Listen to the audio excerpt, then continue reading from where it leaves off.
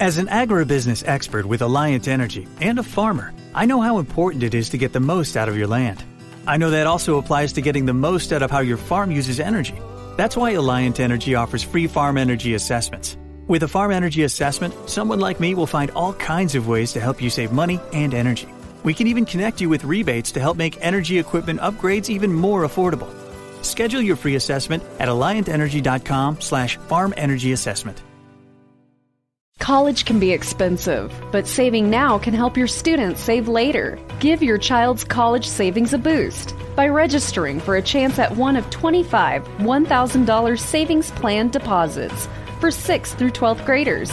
Sign up today at iowastudentloan.org/register. Look for the Save Now, Save Later giveaway under the scholarships page. Log on and register today. That's iowastudentloan.org. Today, Carl and Nick are joined by draft analyst Eric Trickle to review some of the recent college bowl game results from a draft perspective, as well as each give their own individual all-draft eligible offense. You are listening to the Huddle Up Draft Podcast. Welcome to the Huddle Up Podcast, your go-to show for all things Broncos.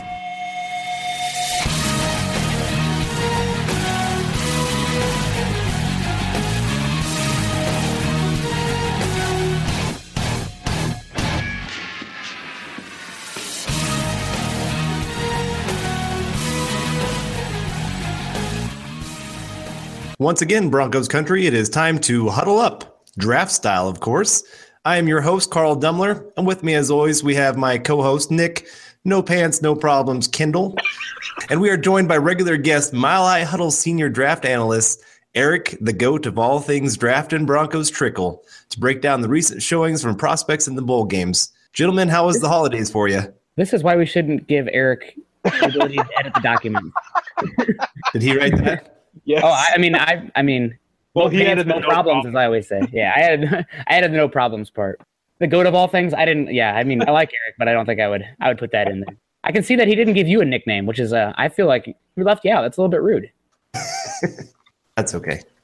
Maybe it was a Christmas gift to do that. The holidays were good, busy. I'm glad that the bowl games were mostly exciting, and I'm glad that this season has mercifully ended because it was a long one, a lot of ups and downs, mostly downs, and ready to talk about how we can make this team better and get the Broncos back in the playoffs. My holidays were pretty good. I'm just glad 2017's over. Spent a lot of time with my family, and I'm going to continue doing that over, I think, the next week. Can't remember when my nieces and nephews go back to school, but plan on spending some time with them before they do that. Holidays were great. Had a great Christmas. Spent 6 hours, not really. I think 4.5 hours opening gifts. Wow. Jeez. Yeah. But we do it. We go youngest to oldest, one gift at a time, so it takes a little bit longer. Especially with a big group. We don't just go hog wild and open them all real quick. So that's how we do it down here in Iowa. Free for all. We did that too, and we did the one gift at a time thing, and it wasn't too bad for me. But my 2-year-old, I was very impressed. She actually stayed pretty calm for it, but I can't imagine being 2 years old staring at all these presents, and they say, "Nope, can't open them." Oh, it doesn't get any better. My nephew's 12 years old, and we had that issue. I had that issue, period. Oh, Nick. What are you, 25 years old? I plead the fifth. So yes, I am 25. 25-year-old trapped in a 10-year-old's body? Or other way around, sorry. I don't know which one's worse. Probably the 25-year-old in a 10-year-old's body. There you go. Although he could be brilliant. That'd be kind of cool. Get an early start. Anyway, we're way off the topic here. We should get going. Well, the Huddle Up Draft Show's focus is all things pertain to your Denver Broncos as it pertains to the upcoming NFL Draft. With Nick and myself being draftaholics, we will be bringing you fresh insight and analysis each and every week from scouting reports, value, scheme, and personnel fits, and general draft-related banter. You can follow myself on Twitter at Carl Dimmler MHH, as well as follow Nick at Nick Kindle MHH. And be sure to tweet us any questions or opinions you have because we live for talking Bronco football. And you can also follow the podcast Twitter account at HuddleUpPod. Make sure you check out ours and our co-writers' written content at milehighhuddle.com, a part of Scout.com, and an affiliate of the CBS Sports Digital Network. We know you listeners are as football and Bronco crazy as we are, so please give us a click and subscribe to us on iTunes, as well as Stitcher. And don't forget to share us on Facebook and Twitter. We wouldn't be here today without you listeners, so please take the time to rate and subscribe to let your voices be heard on how you enjoy the show. Well, boys, let's go ahead and just start with the college football playoff games that were last night. And one of them, the Rose Bowl, let's start with there because that was one of the best games. A lot of times these bowl games kind of turn into blowouts. And to see two teams go to the final wire, go into double overtime, two great organizations, just crazy. It was so much fun to watch that game. Yeah, that was probably the best bowl game of the year. A lot of back and forth, good storylines. Both teams really deserved it. A lot of star power, too. Honestly, we talked about the star power of the Clemson-Alabama game. We'll get to that. But as far as entertainment value goes, this Oklahoma-Georgia game was the most fun I've had watching a college football game since the national championship last year. And, of course, it's been the best bowl game of the year. There's been, 3 games of the year so far? Yeah, there's been some good ones. But this one, the Rose Bowl, there's been some dud Rose Bowls recently, mainly thinking about Iowa getting spanked by Stanford.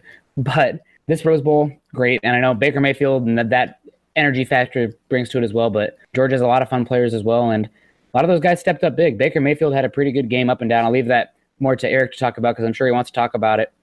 But a couple guys that really stood out for me was the playmakers for Oklahoma. I know that we've talked a lot about Mark Andrews. Carl loves Mark Andrews. But for me, Marquise Brown and Rodney Anderson, those guys shined tremendously. Marquise Brown that dude is flipping fast. What do you have? 8 catches, 114 yards and a touchdown, long of 45. Very fun to watch. And Rodney Anderson, as much as Baker Mayfield plays point guard, that game was through him. 26 carries for 200 yards and 2 touchdowns. Rodney Anderson is a guy that could be running back 1 in next season's draft. And Oklahoma just came short. Georgia played great. They adjusted great and got a lot of good players too. And I would say there were so many plays where he got stuffed at the line of scrimmage and somehow just emerged from the pile. He was giving so much extra effort in that game just to really, I don't know, he was just so dynamic to watch. I was very impressed. I went to that game wanting to watch Baker Mayfield, and it became the Rodney Anderson show for sure. Yeah, and also on the Oklahoma side, I got to say, I've been a critic of Orlando Brown Jr. I still am. I don't think he's a top 10 pick. I don't think he's a franchise left tackle like some have said, but he looked more athletic than what I had seen. He held up better than I thought he would. And if you're looking for a right tackle, especially in that power scheme, Orlando Brown is a guy that can probably make you happy in that position for a long time. That doesn't make him a top 10 pick in my book. Probably doesn't make him a top 15 pick in my book. But still, there's value there, and he's a guy that has some unique tools and traits that make him a fun one to follow going forward. Before I get into my thoughts on the game, I just want to ask, did my joke go over your head, Nick? Which one? I might have missed it. About there being only a few bowl games this year since it's 2018. Oh, yeah, it totally did. I was like, man, you're dumb. There's been a lot of bowl games of the college season, college football season. That's a shame. I apologize. I was focused on delivering good content to our listeners instead of making puns, but whatever, Hey, it was a good joke. Anyways, as I often talk about, I don't really like watching college football live. To me, a lot of the games that I watch, they're blowouts and they end up being boring to watch. This game, as soon as I started watching it, I couldn't stop. It kept me glued to the TV.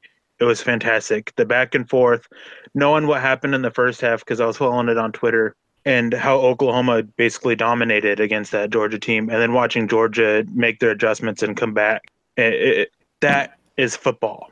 The adjustments, the back and forth, close games that come down to the wire. It was second overtime, and it came down to a blocked field goal for Georgia to win. Yeah, and then Georgia got the ball back, and they just had to, and they ended up running it in for a touchdown. But blocking that field goal was basically it. It basically guaranteed them the win, unless Oklahoma turned around and blocked a field goal if they managed to hold them to it. A lot of players really stood out. Obviously, Baker Mayfield, his first half, I went back and watched it today. I thought his first half was really good. It was about as good as you can get. The second half there were some rough spots. There's no denying that, and it was all highlighted by the interception. He just overthrew. That was just a really bad throw. 3 guys around that receiver. That was a bad one. Yeah, trying to make something happen, trying to force it, just really, really bad. But he bounced back. Not the following drive, but the drive after. He had 2 beautiful, perfect NFL throws. One to get them close to the end zone, and then one for the touchdown. They were gorgeous. Those were the type of throws that I want in a quarterback, and there's a couple other quarterbacks in the NFL or in the draft who can make those throws. I just liked watching him bounce back. I questioned the play calling though, because once it came down to it, they took the ball out of his hands. They kept running that run pass option that just wasn't effective for most of the game, especially after the first half. Orlando Brown, as he said, he looked a lot more athletic, but that Oklahoma defender, their edge rusher, I'm not going to try to say his name. Ogbanya Okoronkwo. Him. I see a lot of talk about him not being an edge rusher in the NFL. Stop it. Just stop it. He is an edge player in the NFL. Put him in a 3-4 as a rush linebacker and let him play. Do I think he's a starter caliber there? I don't know. I really have to go back and watch a few more games of him to really say that.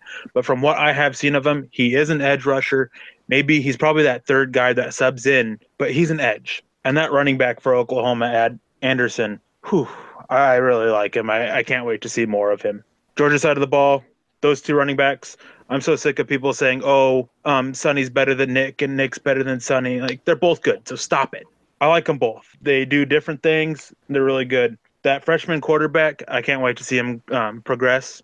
Only thing that I really noticed that he has to work on is staring down receivers. Yeah. Struggles to come off that first read. But Smith, the Georgia linebacker, I want him on my team. He can do it all. There are some issues with his game coming downhill, but you can fix that by putting him a little bit, by working him around and getting him more speed coming up, more momentum. And there's still room on his frame to add a few pounds. There's been talks about what he weighs at and what he's been playing at. I've heard he's been playing about 235, 240. A lot of places have him listed at about 220, so there's some discrepancy there. But he still has a frame that you can add more weight, and his sideline-to-sideline speed's amazing, and he can cover extremely well. In modern-day NFL, he's the type of linebacker you really want. Yeah, I really like what I saw from Roquan Smith, especially in the second half. He really was all over the field, made a number of good tackles. He didn't – sometimes when they ran at him, he had some issues, but Oklahoma has a monstrous offensive line, and when they're running downhill, they're hard to stop. It's the reason what did they put up? 48 points? I know overtime was in there, but still. Like, that's insane. Also like what I see from Lorenzo Carter, edge rusher for Georgia, 6'5", very high recruit, and bendy, athletic. He's a bit more of the he's not a guy that they send on rushes every time. He can kind of play that man defender, zone defender as well, where he can drop because he's long and athletic in that regard as well. I want to see him add more pass rush moves, but he's somebody that I think could blow up at the combine and be a top 40 pick. And then there was a guy as well, he's a sophomore for Georgia, that was just playing all over the field. What was his name? He was killing it yesterday. I thought I had his name in here. I guess not. He was number 52 for Georgia. But anyway, he was killing it. And I really liked what I saw also from both running backs. You got to love Sony Michel and Nick Chubb. Nick Chubb's more of a banger, and Michel's more of a dynamic downhill guy. And I was interested. Carl, Eric and I have been talking a lot, but watching that game, what did you get a feel for the Georgia wide receivers, specifically Javon Wims? I thought both Wims and the other wide receiver at Georgia actually made some pretty good plays. And I know they're not really much of a passing team, so they don't get displayed as much, but potentially some under-the-radar guys that could be picked up. Terry Godwin's the other one, number 5 and number 6. It was kind of up and down for me with watching them. They showed inconsistent hands kind of early in that game, a couple drops that I saw that both teams had some drops that really hurt some drives early on for them. And route running wise, they were decent, not great. They have some good speed, some good hand. There's some good things about them, but they have a lot of work to do, is what I would say. They're not anybody that'd be looking at to all of a sudden rise up draft boards and surprise people. But again, they're nice complement pieces. That whole offense flows through Michel and Chubb, though. And Fromm, good quarterback, put it in some good spots for their wide receivers. Like I said, just a couple drops that have me a little bit worried, but same with Oklahoma and some of their plays that they were making. Like I said, just decent. Nothing too exciting for me. Fromm, true freshman. Can we just mention how poised he was and how he kept his composure? Absolutely. Especially with how he started, because he wasn't accurate when the game first started. He was overthrowing guys. He was looking a little jittery, but he settled into that game and just cool as ice. Exactly. And that, as a true freshman, that is outstanding to see. That was my thought. It's just great to see that from a true freshman, especially at that high of a level, working on bringing the team back from the down years that Georgia's had against Oklahoma, who's been a powerhouse. That is exceptional to see from a true freshman. His ability to do pre-snap reads as well, that he was running through there, run checks, even pass checks, with somewhat of a pretty loud crowd. Both Oklahoma and Georgia fans were loud. So, I was really impressed, and he's somebody that has a star next to him going forward, and he's only a true freshman, so we won't even get to talk about him in the next year's version of this podcast, but definitely one that if there's Vegas taking odds for potential first picks in 2020, he's got to be up there. And then moving on to the next game, the team that Georgia's going to be playing in the national championship, Alabama versus Clemson. And this game turned out to be kind of a snooze compared to the Rose Bowl. Alabama won 24-6, but they were pretty dominant the entire game. The Alabama defense, I mean, they looked like they were on a mission to make up for last year, and not having a guy like Deshaun Watson who can sling it across the yard really hurt this Clemson offense, and Kelly Bryant just wasn't able to get it done enough, and Bama won. But, man, you got to start off, for me, Alabama, Deron Payne. What a game from the defensive tackle, nose tackle. He's a big boy. He's probably going to be a first-round pick at defensive line. Right now I have a first-round grade on him. He's better at that one-tech, zero-tech, but athletic, controls those gaps really well, can push the pocket, can get after the quarterback as well. You're not primary interior pass rusher, but his ability to control gaps, eat blocks, win at the point of attack consistently is very, very strong. And he's a guy, he showed his athleticism as well. Interception and that touchdown reception. So going to give the big guy some love. Deron Payne was my MVP for this game, and I love seeing a defensive tackle making an impact like that. Yeah, this is another one of those games where you just see how good this running back class is going to be. A guy like Damian Harris. Oh my goodness. I was so impressed by his quickness. Just that first step. I was telling Nick earlier today when I was watching this game, just his ability to do the one cut and just go. You put him in a zone blocking scheme and just let this guy kind of run towards the edge and then boom, just cut it up right up the field. Oh my goodness. I think it could be dangerous. And I said the guy that I kept thinking of watching him was Clinton Portis. Clinton Portis is faster. He's a little bit more shiftier, but Harris has a little bit more strength. But just that first step and go ability and just get down the field and make a big play. Like I said, I was so impressed by him. Bo Scarborough, he's not a guy that I want. He was okay, but I would say behind that Alabama offensive line that was winning the line of scrimmage, I don't see this guy as being anything special. He's kind of just another guy, a guy that you're going to put on your team, and he'll be a depth guy that you put in there every once in a while. But no, Damian Harris, he is just lightning. I love watching him play. He's not just lightning, too. He runs with pretty low pad level and is a good pass blocker. I really like him, and I wouldn't be surprised if he had a strong pre-draft process if he moved up into the top end of day 2. I don't think he's dynamic enough with day 1, but I think he looks like a future NFL starter, and he's going to be a productive one in my opinion. And then I'd be remiss if we didn't talk about some of these other guys on Alabama. I mean, just so much talent. You got Jonah Williams, who's not draft eligible, but might be the best tackle in college football right now. Calvin Ridley, we've talked about him before, but Eric and especially Carl, you like this guy a lot.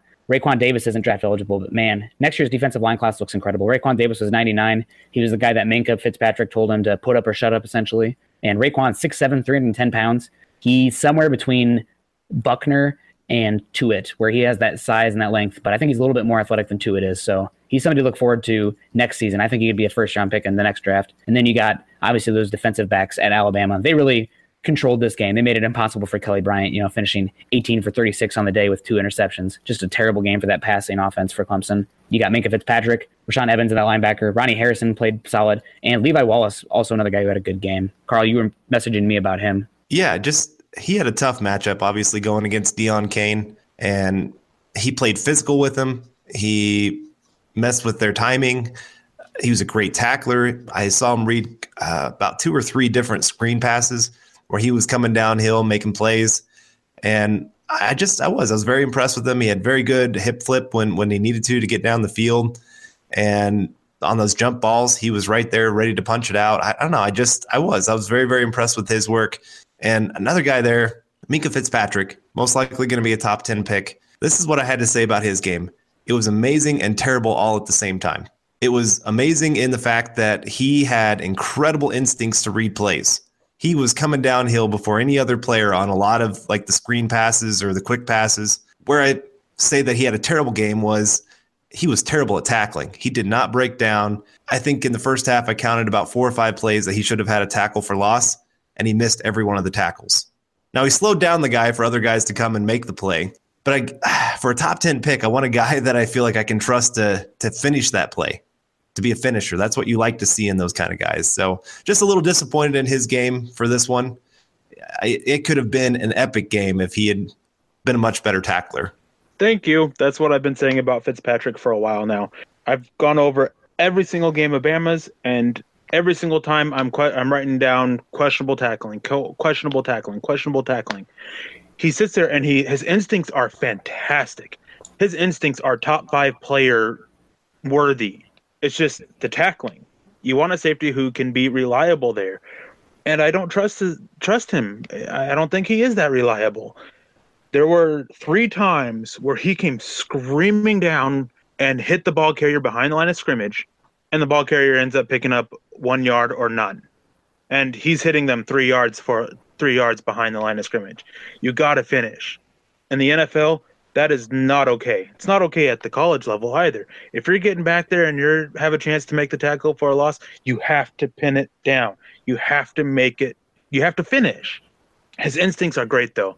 And I agree. He played a great game, but a terrible game at the same time. All my concerns for him are still there. He didn't do anything to answer any of my concerns about his game. He's still not a top 15 borderline top 15 player for me. Raekwon Davis, Daron Payne, I always love watching Bama's defensive line. They're big, they're good, they're talented, they're nasty. Don't always translate to NFL, but for college level, they're so much fun to watch. Davis next year, I'm excited to see. I hope he really continues on of that putting up and shutting up kind of thing. Payne, I'm excited to see his play going forward. I think he's best as a 0-1 tech, but you can move him out in certain packages as a 5 tech and use him as a 3 tech, and he's not stuck as a pure nose tackle. As for the running backs, I like Harris, don't like Bo. Calvin Ridley is fantastic. Jalen Hurts, I am not a fan of. And that middle linebacker that Crimson Tide has, Rashaan Evans. Yeah, Rashaan Evans. He's the number 2 linebacker in this class, and his play is different from that of Smith's, but he's still really good in his own right. He's a more true middle linebacker, that true Mike that you want. Stout against the run, can handle certain coverage packages. Not quite as athletic, but he's that true Mike. And I can't wait for Bama versus Georgia because you get to see Smith and Evans on the same field. Not at the same time, but they're on the same field, and you can really get a comparison of the two against 2 pretty good units from each other with that Bama offense and Georgia offense. On the Clemson side of the ball, Deon Cain, a lot of people are high on him. I have to go back and watch more tape, but what I've seen so far, and I've watched 3 games counting this bowl game, I didn't really care for it. Mitch Hyatt, I want to see a lot more from. I didn't like the Kelly Bryant, the quarterback for Clemson whatsoever. This was a game that I didn't like either quarterback. I don't think they have a future in the NFL as a quarterback. Farrell, though, I really like his play, but more and more I'm starting to slide off of him being a first-round pick. I think his production will make it so. I don't think his talent is first-round worthy, though. Farrell going up against Jonah Williams. I think Jonah Williams can get the win in that mark, and that's tape that they're going to be referencing about talking about Jonah Williams being a top 5, top 10 player next year, I'm sure, because he handled Farrell pretty well. I was disappointed in general at the whole defensive line for Clemson. Probably kind of like the Broncos this season, good defensive unit, but when the offense is playing this poorly, it kind of gets away from you. They still have talent there, though. Christian Wilkins will probably be a first-round pick this year. He's borderline for me. He's a good athlete, but he's not as much of a football player right now. And they also have the guy who's been getting a lot of hype, 6 foot, 550 pounds, Dexter Lawrence. But he did a good job eating blocks, but Bama still, for the most part, did what they wanted to, but it mostly came from that defense. They got some okay offensive linemen on there. You got Mitch Hyatt and Tyrone Crowder, but both those guys, I thought for the most part, were getting beat up on by that Bama defensive line. Bama just, that front 7, classic Nick Saban Bama, that defense was too dominant. The secondary played their spots correctly, good discipline, and they just eventually turnovers and things fell downhill for Clemson, and the game was over before you knew it. So not that surprised. Bama deserved to be in the playoff, and it's too bad for the Big Ten, who had a good bowl season, but because Ohio State, beating up on USC, we'll talk about that here soon. But Big Ten had a good season, but definitely the best 2 teams, I think, are the ones that are moving on. But Carl, I know that you like Deon Cain a little bit. We talked about him a bit today. I don't think he's a first-round player, but he does have some talent that make him a 2nd or 3rd rounder. In my opinion, potentially, it's always going to depend on how he tests and everything. A little bit slender, not the best attacking the football, but has some athletic tools. Tell me why you like Deon Cain and what you saw from this game that confirms some of that. I like the size compared to the athleticism ratio that he has. I I was never a big Williams fan last year. I never saw him as a top 15 pick in the draft. Most people, I think, if they've listened to our draft podcast, have kind of caught on. I'm more of those, I like those quick receivers like Ridley. And so I'm actually higher on Kane than I was Williams last year, just in the fact that, one, Kane isn't expected to go as high. So you're getting more that second, third, fourth round area when you're talking about this kid. And I think the production compared to where you draft him, that's why I'm a little bit higher on him. But I just think he's a guy he's just starting to figure out some of his potential. You can't look at college production and say one way or the other of how a player is going to be. Look at Demaryius Thomas for the Broncos. If you look at his stats from college, you would sit there and say, why in the world was this guy a first-round pick? Well, because the Broncos obviously saw some traits in him that they said, hey, we can develop this guy and make him a top-tier wide receiver. He has that speed, he has that athleticism, he has that height, he has that strength, all of that you like. You just have to develop him into something. And I feel like that's something, if he goes to the right team, Deon Cain is one of those guys you can develop, and he can be a better pro than he was a college wide receiver. Absolutely. And do you have anything else for this Clemson side? Nothing much. Like everybody else has been kind of saying, a little bit disappointed.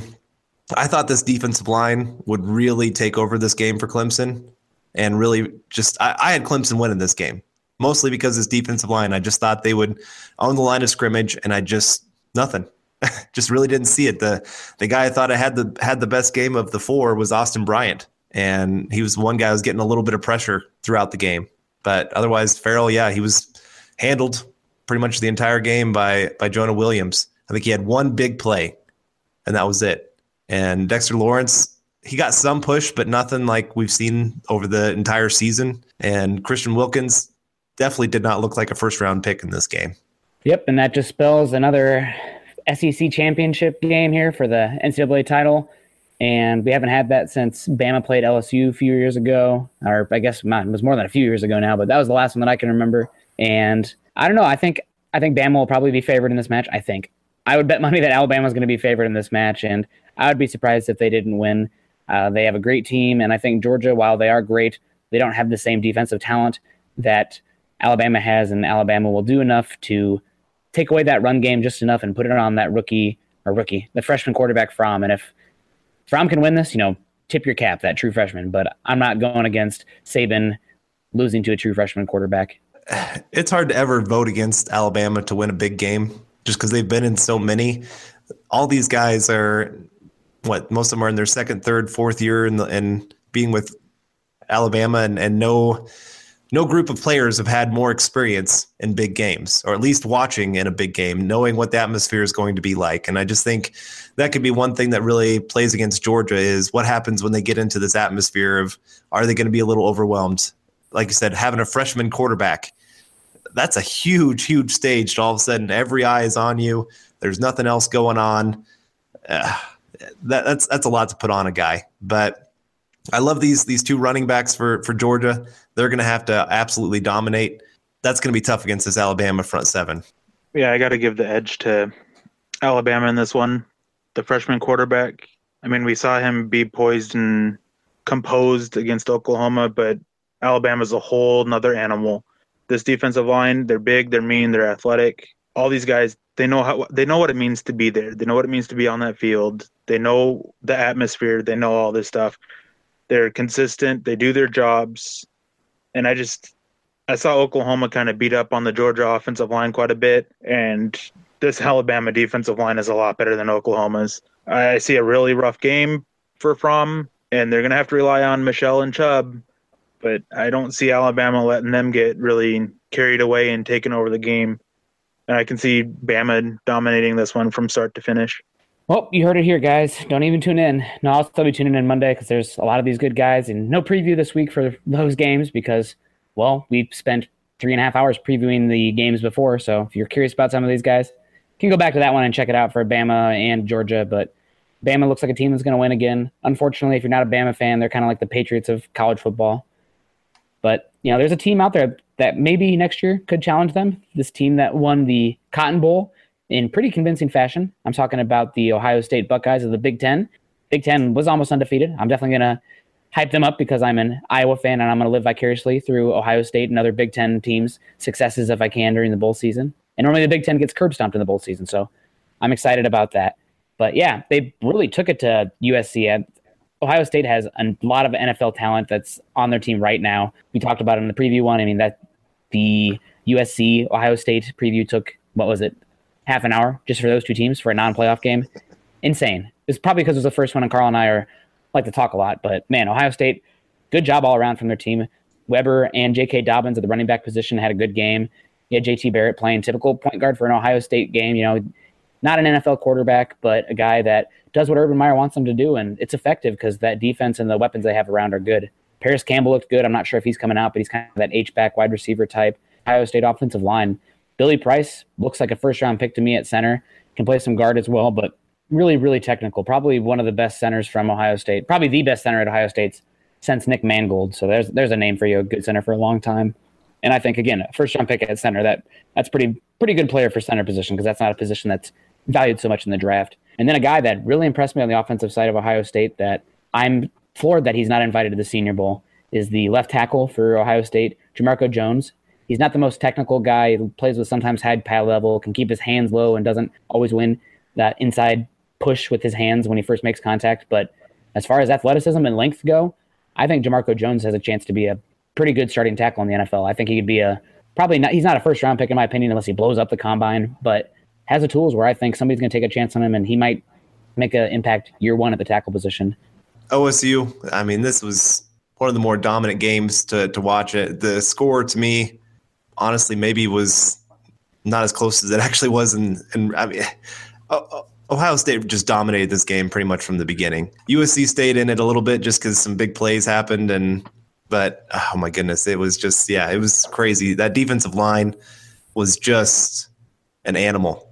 Sam Hubbard, Nick Bosa, all those guys. It was just, they destroyed this USC offensive line. I mean, it was pathetic. It'd make Bronco fans happy with the offensive line that we had this past year. That should tell you something.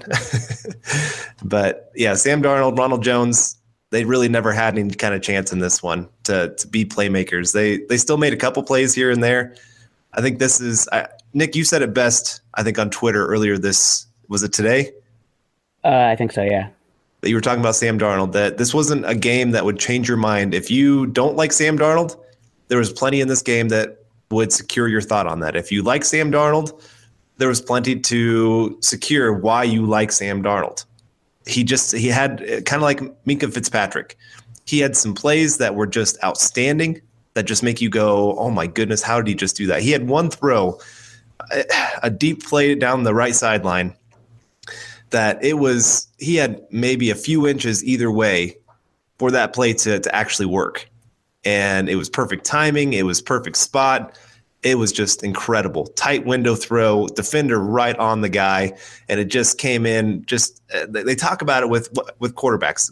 Guys can throw it deep, but the guys who are the best at the deep throws are the ones that can get the air underneath it for a wide receiver to be able to run underneath it. And it just kind of drops straight down right into their hands. And Sam Darnold showed that ability.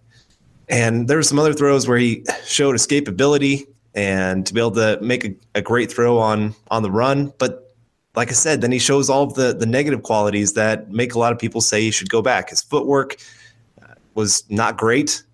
His windup ended up leading to, I would say, a fumble. It did. Yeah. He had other decisions that you're just like, what in the world were you thinking? Throwing into triple, quadruple coverage. He had one throw where he's actually just trying to throw it away, and he kept it in play, and a guy almost picked it off, should have picked it off. So again, you see the good and you see the terrible with him. And it's just a matter of, you got to get this guy with the right coaching staff. You're going to have to get this guy working on some basics of the position. But he's also shown he's a guy that's willing to work. I was watching the Sports Science where they were showing just how much he has sped up his release from last year to this year. So again, just a guy that's willing to work on the things to get better as a quarterback. But again, he's got some red flags that are going to make people either really, really excited or really, really hesitant to ever draft this kid. Yeah, Darnold played up and down. He had some plays out of the pocket, that beautiful touch, throwing guys open, which is something that is hard. You see guys running systems and putting up stats, but they're not asked to make too many NFL throws. And, they have the RPOs and tunnel screens and everything, but you see Darnold, you see Rosen, you see Mayfield throw with anticipation. And that's something that really separates these guys. And, I could see the Broncos taking Darnold if he's there. I could see him skipping him because he's definitely the potential where if he's not careful with the football and dirty with his footwork and also, a little bit of an awkward release, he has a little bit of Blake Bortles to his game. I think that's the low side for Darnold, but he also has that upside. And, a guy that if he does come out, which I'm not sure he will, if he should, I think he would do well going back, but there's some talk that the USC offensive staff isn't the best for developing him, and he'd probably get more coming to the NFL and playing underneath NFL coaching and everything like that. So we'll see what happens. There's a lot that can happen between now and the draft, but definitely interesting. And you hit on it. That Ohio State defensive line just absolutely beat the crud out of USC up front. Nick Bosa looks like a top 3 pick next year. I think that Sam Hubbard's a first-round pick this year at edge. Then you got Draymond Jones at defensive tackle, who's an interior pass rusher type that has size and length and burst. So they're winning with 3-man fronts. And when you're winning up front, and you're getting pressure consistently with 3 or 4-man fronts, quarterback's going to have a long day, and that's what happened. It got out of control quickly for USC.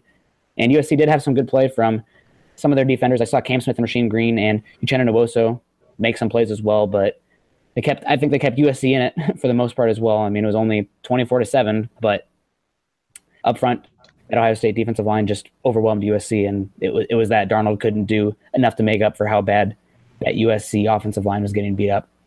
With all the talk on Darnold, I'm just going to say one thing about it, and it's just kind of reiterating stuff that you said. This game showed Sam Darnold's big potential, his big potential to be a bust, and his big potential to be something. As for Ohio State, that offensive line they controlled the game. Jamarco Jones, he actually showed me a little bit more than I had, and I can't wait to dig deeper onto some of his other tape that I haven't gotten to. Billy Price, I like quite a bit in that second round, maybe third. He's a center guard type. That defensive line of Ohio State, they're like Alabama. There's just a lot of talent there. And they are pretty consistent with the talent they get from their defensive line. The Ohio State linebackers, I thought they looked kind of impressive. I can't remember which one of the 3 it was, but one of them stood out more than the others. I'm trying to remember which one. I don't remember. I'd have to look over my notes, and I don't have them with me. I think it was Booker. I think Booker's so. Booker's big and long, and he kind of plays more of that coverage outside guy, but they put him inside, and he can move for his size. I'm impressed. I would not be surprised if he killed it at the combine and rose up boards, because he is apparently just one of those athletic monsters. Yeah, I think that's who it was, but I can't remember. I don't want to say for sure without having my notes with me. As for USC, some guys on that defensive side of the ball, they stood out a little bit, but I was actually disappointed with that offense. Against Ohio State's defense, they had a really rough time. Jones, there was one run play where I came away really questioning his vision. And he had some space to the outside, and he cuts it back to where basically a free defender's come in. And it really didn't sit well with me seeing that, because in every other game that I've watched with him, his vision's normally been great. And so I see that, and it's like, was he just following the play called so well that it just raises a little question of his vision. But this game wasn't as close as the score dictates. I think Ohio State pretty much controlled it. USC made just enough plays to keep it from getting really out of hand. I can't wait to see what happens with these teams going forward. Sam Darnold, I mentioned on him, he should return. But if he does return or enters the pros, can't wait to see what happens with him. This was a good game, but a bad game to watch at the same time. There's a lot of impressive plays, a lot of impressive performances from players, but the score and how the product on the field just was kind of just not so entertaining. Yeah, and I got to say, Deontay Burnett, Carl, good call, man. I mean, it's just one game, but he probably was one of the worst, least clutch players on the field. Fumbles, not running great routes, and just a terrible, terrible game from Deontay Burnett. Sam Darnold, he has some wide receivers out there that made some plays, but Burnett, his draft-eligible one, not a great game. This is what I would recommend to people. Go back and watch that interception, that pick six by Darnold. That throw was not all his fault. It was a bad read. It was not the greatest throw or anything like that. But Deontay Burnett is also to blame for that. He ran one of the worst slant routes I've ever seen. He completely rounded it off. You could tell he didn't want to get hit because he knew guy was coming down the field. Mary redeemed a $50,000 cash prize playing Chumba Casino this year. I was only playing for fun, so winning this was a dream come true. Chumba Casino is America's #1 social casino experience. It's serious fun. With over 80 casino-style games to choose from, you too could win life-changing amounts of cash. Be like Mary. Log on to ChumbaCasino.com and give them a whirl. That's ChumbaCasino.com. No purchase necessary. Void or prohibited by law. 18+. Terms and conditions apply. See website for details. The voice in the preceding commercial was not the actual voice of a winner. Mary redeemed a $50,000 cash prize playing Chumba Casino this year. I was only playing for fun, so winning this was a dream come true. Chumba Casino is America's #1 social casino experience. It's serious fun. With over 80 casino-style games to choose from, you too could win life-changing amounts of cash. Be like Mary. Log on to ChumbaCasino.com and give them a whirl. That's ChumbaCasino.com. No purchase necessary. Void or prohibited by law. 18+. Terms and conditions apply. See website for details. The voice in the preceding commercial was not the actual voice of a winner.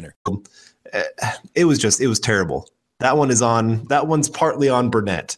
And that's what I've seen all year. He has those times where he'll go out and make those great catches. If you watch his highlight reel, you're going to come away and say, this guy is incredible. Because he will. He'll make some really, really tough catches. He'll make a diving catch here and there.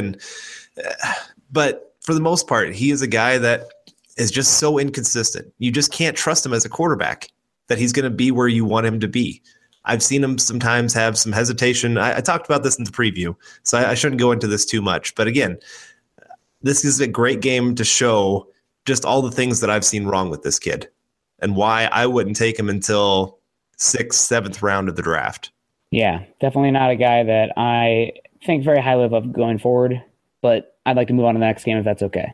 But moving on, we have the Fiesta Bowl, where Penn State defeated Washington 35-28. This was a pretty fun game back and forth, and we didn't see, just for how much they run the football. Barkley, I thought they could have had him in there more. They did a lot of backup running backs as well, but Barkley, man, he had a phenomenal game and potentially the first overall pick in this draft. I know that probably should be a quarterback, but Barkley, he is just absolutely phenomenal. And Eric, you told us some information about how fast, there are some rumors that how fast he ran without his pads this offseason.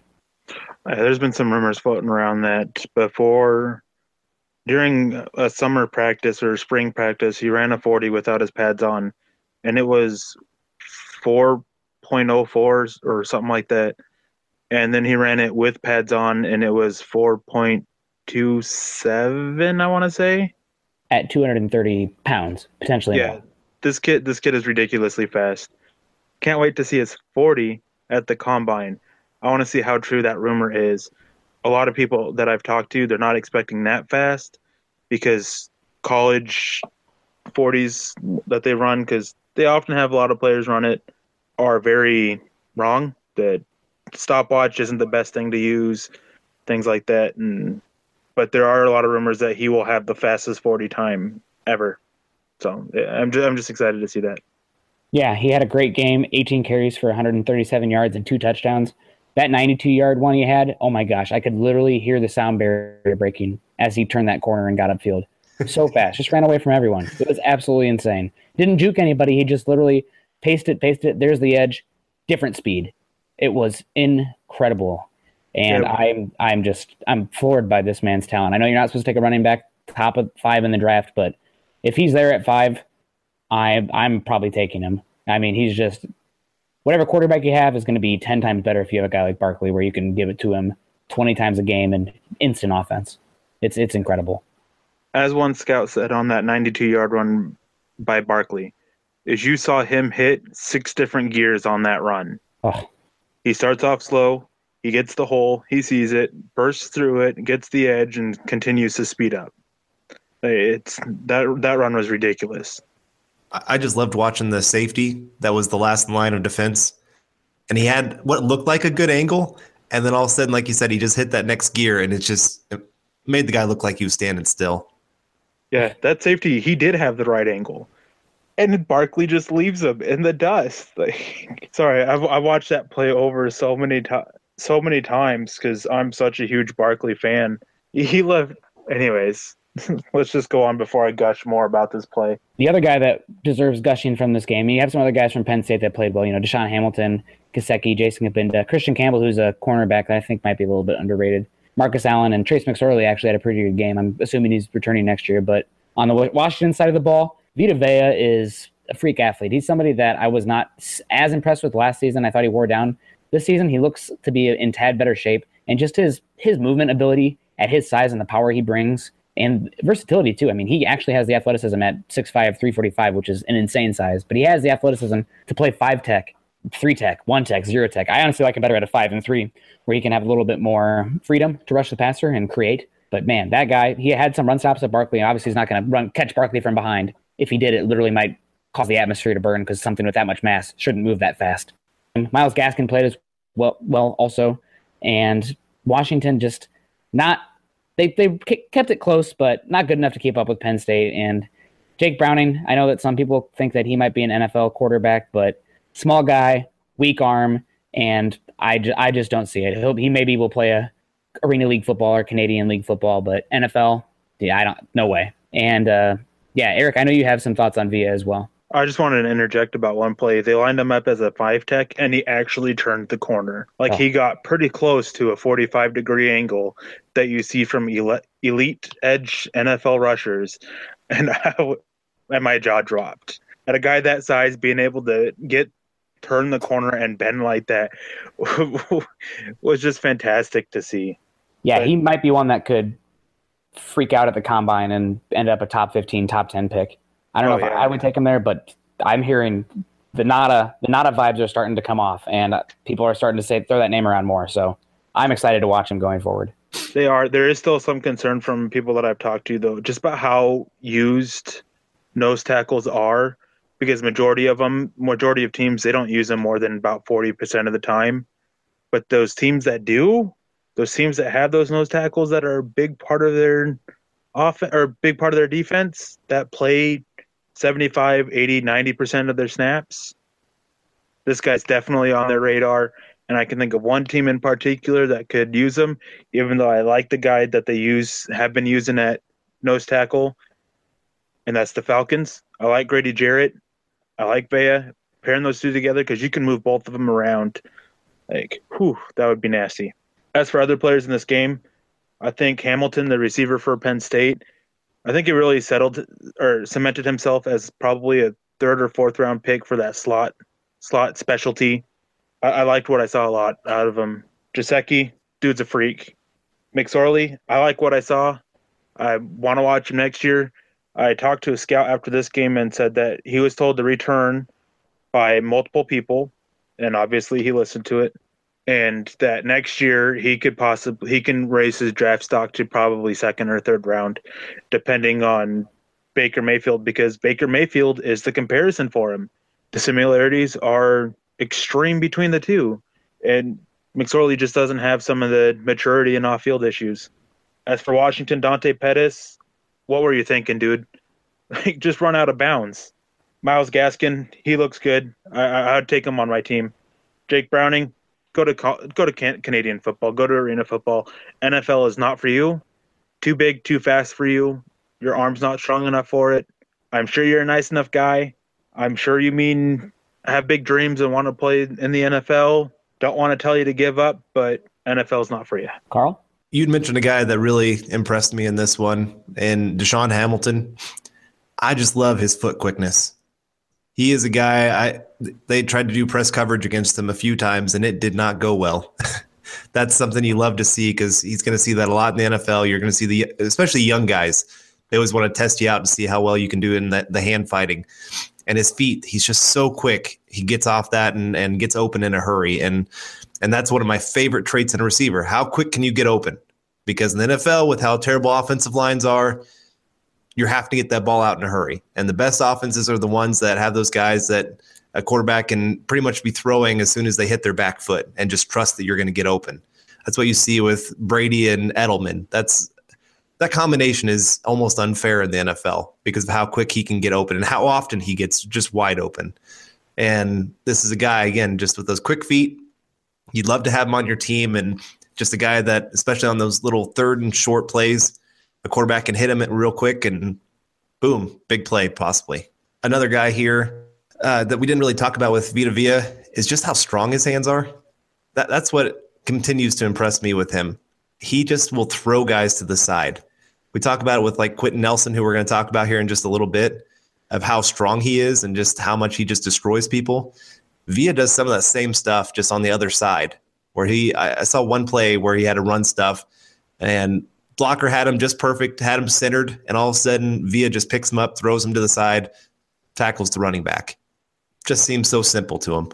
Yeah, he's incredibly strong and athletic for that size, and I am coming around on him. He's going to have to work to do some conditioning, but a big fan. Anyone else have some wrapping up comments on this game? Not on this game, but I just have something that I just got texted from a source that actually is relevant to this podcast. Okay. Breaking news. From USC, Ronald Jones, he's expected to declare for the NFL draft. Not surprising. Nothing official, but that's just where all the talk is, that he seems to be leaning, and it'll probably be official within the next few hours to day or two, whenever he decides to officially announce it. Well, there you go. A couple names to watch on that Penn State side as well. We didn't talk about them that much, but Marcus Allen and Christian Campbell, I believe both are at the Senior Bowl, so definitely worth watching going forward. And now back on to another back-to-back Big Ten winners. Wisconsin defeating Miami 34-24, snapping off that turnover chain. I loved the Wisconsin head coach, talking a hard time about that Wisconsin turnover chain. My curse word, so I'm not going to get in there. But Jonathan Taylor, man, great game from him at the running back position. I think he broke the all-time freshman rushing yard record. Hornibrook, Fumagalli, Edwards, that offense moved the ball well. Defense played great. You got Dooley, Edwards, Jacob, and Nelson, good players. In Miami, they started off strong. That first quarter, they dominated. But then Wisconsin, that run game, just pushing them. And Rozier, not a great quarterback. And that Miami defense, they seem like they're a year off yet. Braxton Berrios, he's solid, but a slot receiver. I don't really love him, especially when you already have Carlos Henderson on the team. And a lot of those good defensive players on Miami are a year away still. Those linebackers are a year away. We'll see if Michael Jackson declares. He's kind of a cornerback that could rise depending on how he tests. And I saw a lot. I really, really like what I see from number 99 on their defensive line, their edge rusher, Joseph Jackson. But again, a sophomore, a year away, and a guy that we can just put a star next to him and see where he is at this point next season. Yeah, I agree a lot with that. I think basically Miami in general, they're just a year away. They're still working on coming back completely from where they were at. A lot of talent, a year away. I liked a lot of potential that I saw from their players. Take that next step. Wisconsin, Jonathan Taylor, man, I enjoyed watching him. But when it comes to NFL, though, there's going to be talk about that Wisconsin running back history. And Hornibrook, left-handed, he can make some throws, but he's not an NFL quarterback. Fumagalli, I like him a lot. I think he's a lot better than even people think. TJ Edwards, he's another guy that I love. I wish he was coming out, but from everything I've heard, he is returning as well. Yeah. This was a fun game to watch. I think it would have been a little bit more competitive if, say, this was Miami's team next year versus this year's Wisconsin team. Miami was missing their best two weapons from the season as well. Yeah, so Miami, they just didn't seem there yet. So I was a little shocked. If you would have told me that Alex Hornibrook would have 4 touchdowns, go 23 of 34 for 258 yards, I would have thought Fumagalli would have been a big part of that. But it looked like Miami really worked to shut him down and just pretty much say anybody else but him in the passing game beat us. And kudos to Hornibrook for finding him and doing well with that. I think this is one of the best games I've seen him play. Yeah. I agree he's not NFL caliber, but just his ability to go through his reads, because I've seen, especially that Ohio State game, I just saw him really lean upon Fumagalli. Like he just would throw it to him anytime he felt any kind of pressure. And it didn't work, obviously, since they lost that game. So good to see him kind of mixing it up a little bit, showing a little bit more actual quarterback ability to really move the ball around to a lot of different targets. But again, just Fumagalli, I thought he would be a bigger part of this game. And he's a good tight end, don't get me wrong. He's just not always my favorite kind of tight end. I like those quicker tight ends. That's why I love Mark Andrews. That's why I loved Ingram last year. I love those guys that are just huge matchup nightmares. And not that Fumagalli's not a matchup difficulty.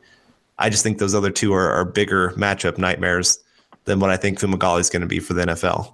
Yeah, I hear you. He's more of an inline guy, which I think that's what Jake Butt will be as well. So probably not a guy the Broncos are looking at, but you never know. And there's rumors that Nick Nelson, cornerback for Wisconsin, is going to come out as well. I watched him particularly, and I thought he had a pretty good game. I wouldn't be surprised. Again, he's one of those guys that, depending on how he does the combine and all this post-draft stuff, he could rise up boards. Transfer from Hawaii.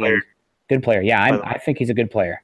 So one to definitely watch out for. I don't remember a Wisconsin cornerback coming out in a while, but he's one that stands out, and I wouldn't be surprised at all if he's taken in day 2 in the NFL draft. Maybe even rise depending on his combine. But right now, day 2 feels like a pretty safe projection.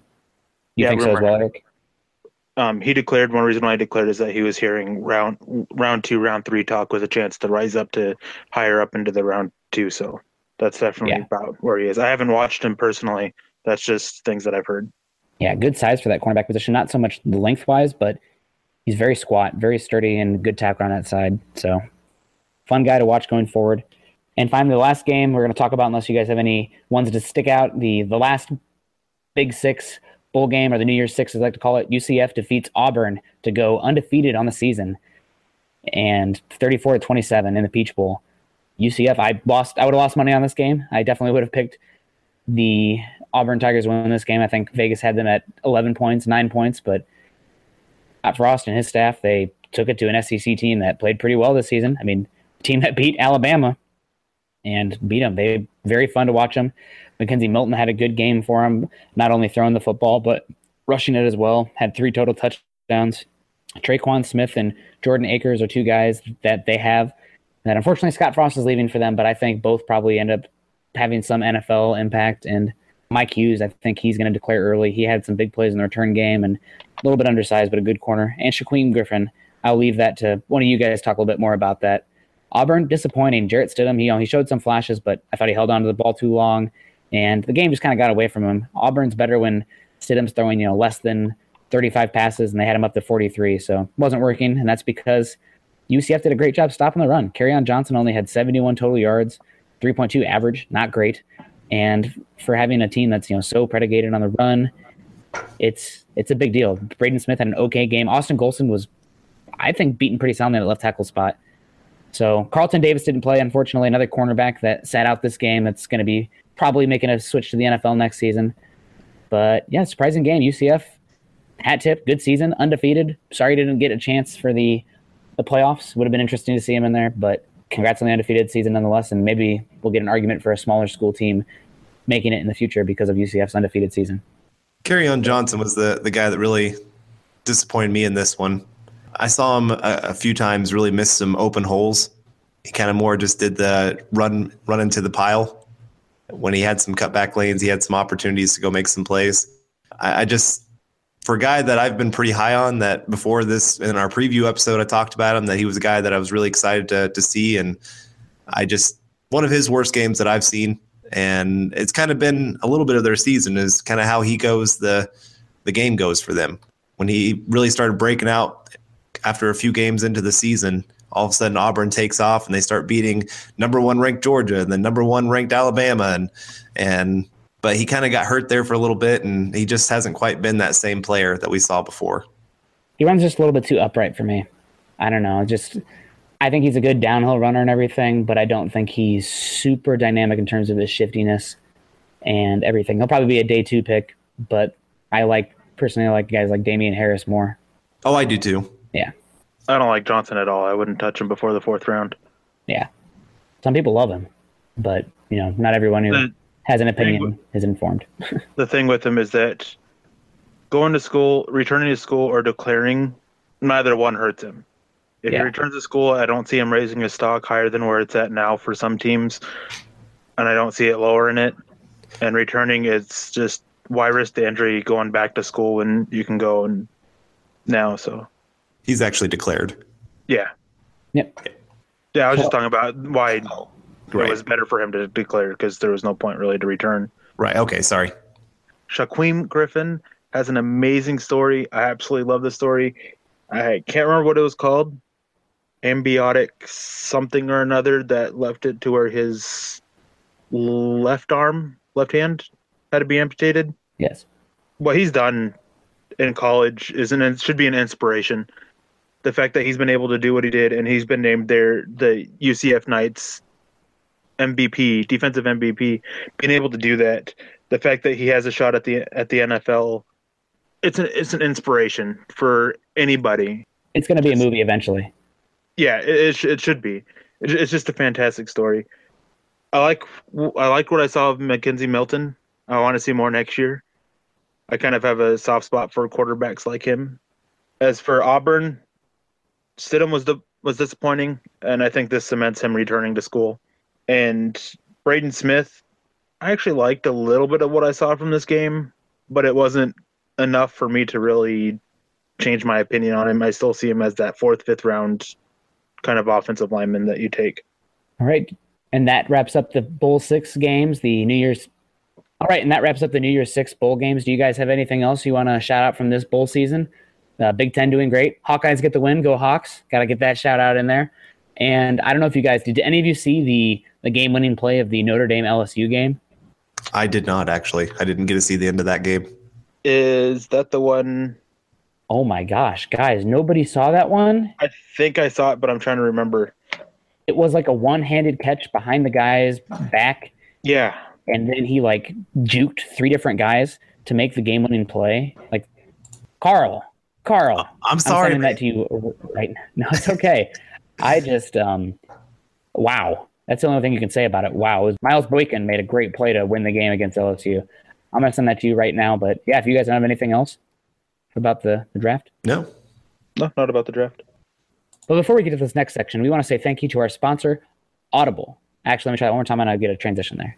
All right. Well, that's enough talk about the bowl games. We'll be recapping the college football championship, obviously. But before we get on to the next section here, we want to say thank you to our sponsor, Audible. Get a free audiobook download and a 30-day free trial at www.audibletrial.com/huddleup. Over 180,000 titles to choose from for your iPhone, Android, Kindle, or MP3 player. Again, that's www.audibletrial.com/huddleup. All right, guys. Well, I informed you of this yesterday, and we talked about it, but we're going to do our first part of our all-draft eligible team, starting with the offense, and that includes a quarterback, 2 running backs, 2 wide receivers, a tight end / wide receiver, and offensive weapon, so running back, fullback, tight end / wide receiver, and then 5 offensive linemen. So, Eric, we're going to start with you. Your quarterback is? Baker Mayfield. Oh, my gosh, I'm shocked. I just think overall he's the best playmaker from the quarterback position of the group. I know that we get to build our own line, which would help out Josh Rosen and Darnold figuratively in this scenario. But still, personally, I see him as the best playmaker of the group, so that's why I'm going to go with him. All right, Carl, quarterback. Sam Darnold. I do think he'll probably return, but just when I'm projecting, he's the guy that I think is going to end up being the best of this group. All right, I'll just be different. I'll take Josh Rosen. I think he's my 1A to Darnold being 1B, with Mayfield being a close 3. I like all 3. And just as far as plug and play, especially in an NFL team, I think Rosen's probably very solid. And since I get to build an offensive line, I'm not as worried about his pass rush. You know, his a bit struggles against good pass rush. So I'll take Rosen here to be different and because he's worth a shout out. And I will go back to back on my running backs here. I'm going to go with Saquon Barkley and Darius Geis. Both of the top 2 running backs for me. I feel like Barkley is a better complement, or Barkley and Geis are both complement each other very, very well. Both can do a lot of different things, but Geis more of a banger, and Barkley can be outside, shotgun runner, wide receiver as well. And they're my top 2 running backs. I don't think that. I mean, obviously you're going to go with Barkley, both of you, I would assume. But for me, they're my top 2 running backs. And it's hard to ever go against Geis either. Let's try that one more time. Sorry. Oh, one more time. And it's hard to go against Geis either. I mean, he was so fun to watch in his bowl game. He was just throwing guys to the side, and he just runs with such purpose. I love his game. So I'm with you. It's hard to argue with Barkley and Geis being the top 2 guys. All right, Eric, you got something different? Or are you with us? I'm going to take Barkley, of course, but I'm not going to take Geis. Instead, I think I'm going to go and take Damian Harris. Oh, man, you sly dog. I think Geis is great. I just think that Harris is a little bit more complimentary to Barkley than Geis is. And I like Harris quite a bit. I think right now he sits as my number 4 running back with Mark to go back and watch a couple certain games that I've heard are ones to watch for him. And Geis, again, I think he's great. He is my number 2 back, and he's cemented there. But just looking at complimentary to Barkley, I just think Harris compliments better, as I said. All right. I love it. That's a good pick. I like Damian Harris a lot. Eric, we got back-to-back wide receivers here. So start us off. 2 wide receivers. Well, first off, I don't think there's any question about this. Calvin Ridley. I mean, he's the best wide receiver there is in this group. The other one, not sure on the other one. Definitely want to get somebody who's complimentary to him. Thinking between a couple different players. I think I'm going to go with Christian Kirk. I like what I've seen out of him a lot, and I think it complements him pretty well. And then with that offensive weapon spot, you still have that person that can I have go a tight end wide receiver spot and a running back, fullback, tight end wide receiver spot. So you still have places that you can go and complement even more. And I think those two, you just get somewhat complementary skill sets. All right, back-to-back wide receivers, Carl. Yeah, Calvin Ridley. I said in my preview episode that he is my number 1 wide receiver in this draft. So I can't go against that, and nothing in the bowl game made me change my mind on that. Then the next guy, I feel like I'm copying here, but I said Christian Kirk as well. That's who I have on my list, and just such a dynamic player. Again, I love those dynamic guys that can just get open in a hurry. They can do a lot of different things on the field. You can have them go deep. You can have them run them short. I love that skill set. So it's hard for me to argue with that. I'm going to go with Calvin Ridley as well for my first guy. He's more of that 1B type option where you can play inside, outside, good route runner, decent long speed and tracking. But for my second wide receiver, I'm going to go with my favorite catch point, catch radius guy in Auden Tate, 6'5", 230-pound wide receiver from Florida State. He's had some injury issues, and I know Florida State didn't throw the ball the best this year, but I really like what I see from Auden Tate. He has the ability to high point the football very well, really strong hands, enough fluidity in his routes where he can get separation to add good size. And as far as the ability in the red zone, I mean, he's got some tremendous skill sets to pluck the ball out of the air. So I'm going to go with more of a bigger possession guy to complement Ridley there at that second wide receiver spot and go with Auden Tate. We'll see if he declares, but he's one that I think could rise up the boards if he does come out. Tight end, and then I have a tight end / wide receiver. My tight end, I'm going to go with Mark Andrews. I think that he is the best wide receiver in this class, or best tight end in this class. He's listed as a wide receiver on Oklahoma's depth chart, but he's going to play tight end at the next level. 6'5", 250 plus, great athlete, runs good routes, and use him more in the pass game against Georgia. But, you got Roquan Smith and some athletic linebackers that can do that. But I love Mark Andrews, good player. And for my tight end / wide receiver, you guys already listed him. I just have this already written out, but I have Christian Kirk listed there. He'd come in as the wide receiver 3 for me in this set. Obviously can rotate with Tate depending on what you want to do there, but he's not a size guy. He's a speed guy. Not the best route runner right that now, but a dynamic athlete and going to add a big boost to the return game as well. So my receiving weapons I have there, Calvin Ridley, Auden Tate, and then tight end, Mark Andrews, tight end / wide receiver. I go with Christian Kirk. And then finally, also, before we get to the offensive line, got that all-around offensive weapon guy. My favorite all-around offensive weapon guy in this entire class has got to be Jalen Samuels of NC State. He's played running back. He's played wide receiver. He's played tailback. He's played in the Wildcat. He's played everything, and I absolutely love his skill set. You can play him at fullback. I think that's probably where he'll play a decent amount at the next level, but just so versatile and can be used in a variety of ways. And I'm really hoping that he doesn't go to the Patriots or a team with a good smart quarterback / offensive coordinator, because he is a mismatch weapon, and I love his game. All right. Well, starting with tight end, again, I've already said on this show many times, I love Mark Andrews. I have a crush on him. I've written many love letters to him, so he's got to be in there. And looking at that wide receiver tight end position, I guess just kind of have that other side complementary piece for him. I would have to go with Hayden Hurst, just that 6'6" frame, 250 pounds, just that guy that can go up there and get that football. Like I said, I think he's just such a great complement to Mark Andrews, who's more of that speed guy, quick guy, get down the seam kind of guy. And I love that kind of combination for an NFL team. And then looking at my running back, fullback, tight end, wide receiver, the guy that I just see as that all-around dynamic weapon, it's got to be, let me think here for a second. Can be any of those positions specifically. I know. I'll go Damian Harris. Oh, okay, cool. Not that I don't know, receiving wise, he's not the guy that I'm thinking, hey, this guy's going to go in there and be this 50, 60 catch kind of guy. But again, just that dynamic playmaker that you can have go out wide, you can have run between the tackles. I love his game. After watching this bowl game, especially just seeing this guy's quickness to the hole, I Oh my goodness. Like I said, I just had so many flashbacks to Clinton Portis. And that guy was just so dynamic in this zone blocking scheme. And yeah, I love him. All right, Eric, tight end / wide receiver, and then all-around offensive weapon. I'm going to do it different order. With my all-around offensive weapon, I'm going to go Myles Gaskin. I don't know, more I watch him, more I like him. I like Jalen Samuels as well, as you touched on, is that he's done everything. But with the style of team that I'm building in my mind here, Myles Gaskin just fits it better. For my tight end wide receiver, I'm going to go with Dalton Schultz. I think he's vastly underrated, and I think he's probably a top 3 tight end in this class. He's that guy who you can do whatever you want with, inline, out wide, slot, wherever. You can move him around. He's big. He's quick for being as big as he is. And then Dallas Goedert. You did it. Hey. You nailed it. He's a small school prospect, but his talent is off the charts. South Dakota State. He is great size. I think he's like 6'5" and 260 pounds or something like that, and he's extremely athletic. He's a freak athlete for his size. Just, again, it's with what I want. I like Mark Andrews. I like Hayden Hurst. I like Troy Fumagalli. I was debating between all 3 of those guys. There's something about him that just I gravitate to. I want him. I understand that he played at a small school. I think he's going to be great at the NFL level anyways. I don't see any issues with him transitioning. I think he will come in and make a pretty good impact right away.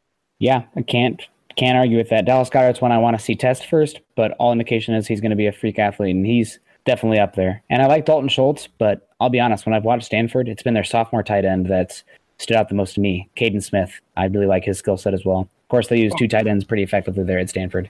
I don't disagree. David Shaw does a good job. I think that sophomore is a little bit better, but I like Dalton Schultz a lot too. Yeah. Caden Smith or Noah Fant, tight end 1 next year. We'll see. All right, Eric, well, I actually, to move this along, one last turnaround for all of us, the entire offensive line. I'm going first? Yes, unless you'd want me to go first. We can punt to myself. Doesn't matter. Give you a chance to fill it out if you want, because I have mine in front of me.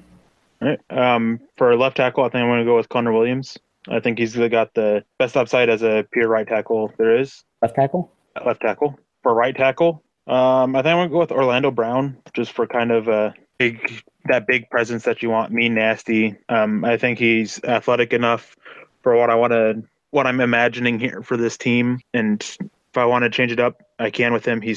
I don't think he's first round really, but I still like what I see a lot. And of other potential right tackles that I have, I think he's the best pure right tackle prospect there is, which is obviously why I'm going to go with that way. Then for my guards, I'm going to go with Will Hernandez and Quentin Nelson. These are my top 2 guards, and just making the best line I can that have enough strength and athleticism to do what I want with this team. Quick, big, strong. And then for center, top listed guys that are pretty well known are Frank Ragnow of Arkansas, Mason Cole of Michigan, or Billy Price of Ohio State, unless you're moving a guy inside, which is possible. And you got a guy like Sean Welsh, and James Daniels from Iowa might declare some talk that he's a day 2 guy. I was actually thinking about basically everybody you named, but I think I'm going to go with Frank Ragnow. I like what he brings. Again, he's a guy who, if I have to, I can put him outside at guard, but I think he is better at center for the NFL game. That runs out my offensive line. I just think it's versatile enough to do multiple things, and they fit with kind of what I want to do and what I want up front for my offensive line. Awesome. All right, Carl, your offensive line. Well, I think all of us are going to have pretty similar guys just because it's pretty well known who some of these top guys are. Connor Williams, hard to go against him. He's one of those few guys that really could be top 10 pick tackle. Has shown really well. A little bit down this year, but some of that could be blamed more on injuries. Quentin Nelson, another guy that I write love letters to.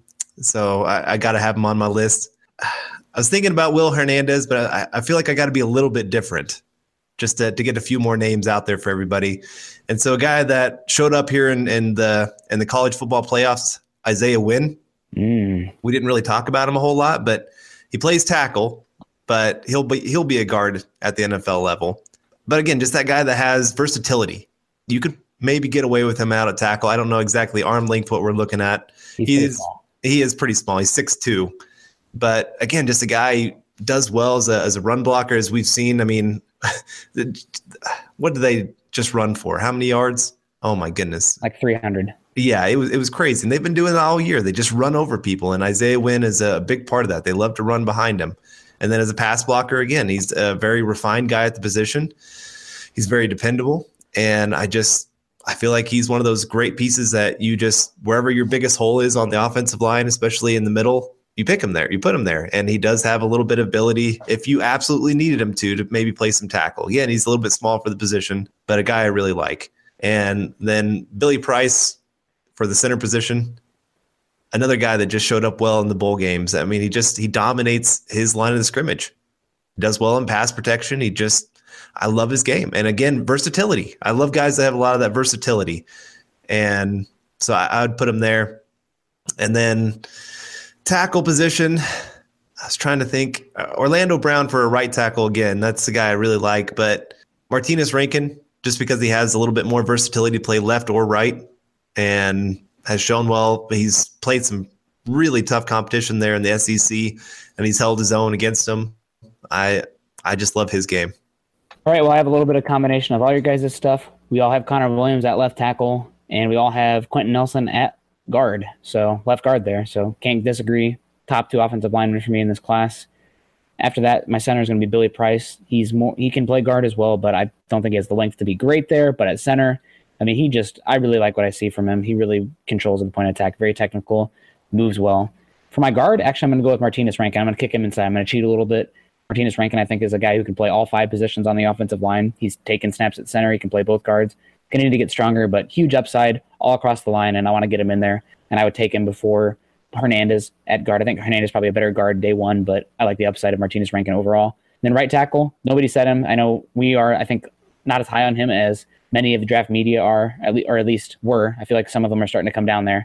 But Mike McGlinchey, I'm going to go right tackle. He played really good at right tackle when Ronnie Stanley was there. And just a solid pass blocker, technical guy. And you're going to get a lot of security and, just safety at that right tackle position taking him.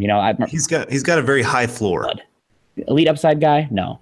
Potentially more of a Ricky Wagner. But I'm okay with that, the right tackle position. So, yeah, that'll wrap up my unit. Eric, you finished with Mayfield, Barkley, Harris, Ridley, Christian Kirk, Dallas Goedert, Dalton Schultz, Myles Gaskin. Across the line was Williams, Nelson, Ragnow, Hernandez, and Orlando Brown.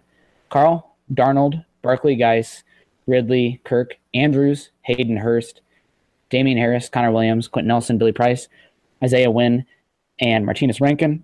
And then for myself, I had Josh Rosen, just to be different at the quarterback position. I like all 3. Saquon Barkley, Darius Geis, Calvin Ridley, Auden Tate, a little different there. Mark Andrews, Christian Kirk, Jalen Samuels. Then for the offensive line, Connor Williams, Quentin Nelson, Billy Price, Martinez Rankin, and Mike McGlinchey. All right, well, that will wrap up this week's episode of the Huddle Up 2018 NFL Draft Podcast. You can find Carl on Twitter at Carl Dummler MHH, Eric on Twitter at Eric Trickle, and myself at Nick Kendall MHH.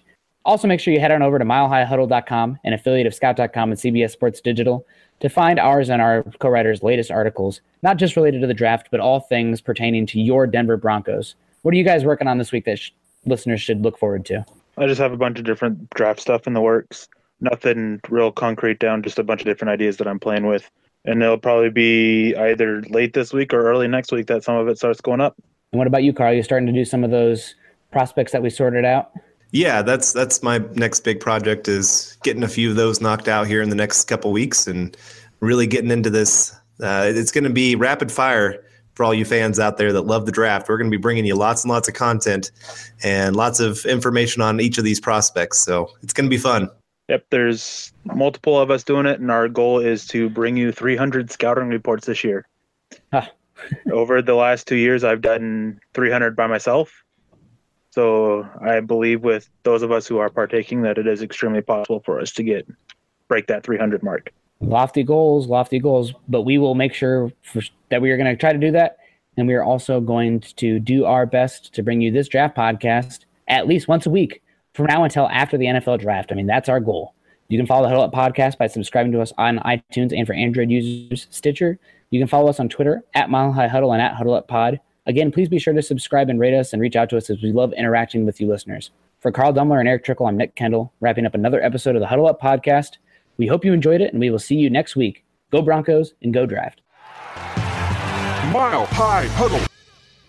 Mary redeemed a $50,000 cash prize playing Chumba Casino this year. I was only playing for fun, so winning this was a dream come true. Chumba Casino is America's #1 social casino experience. It's serious fun. With over 80 casino-style games to choose from, you too could win life-changing amounts of cash. Be like Mary. Log on to ChumbaCasino.com and give them a whirl. That's ChumbaCasino.com. No purchase necessary. Void or prohibited by law. 18 plus. Terms and conditions apply. See website for details. The voice in the preceding commercial was not the actual voice of a winner.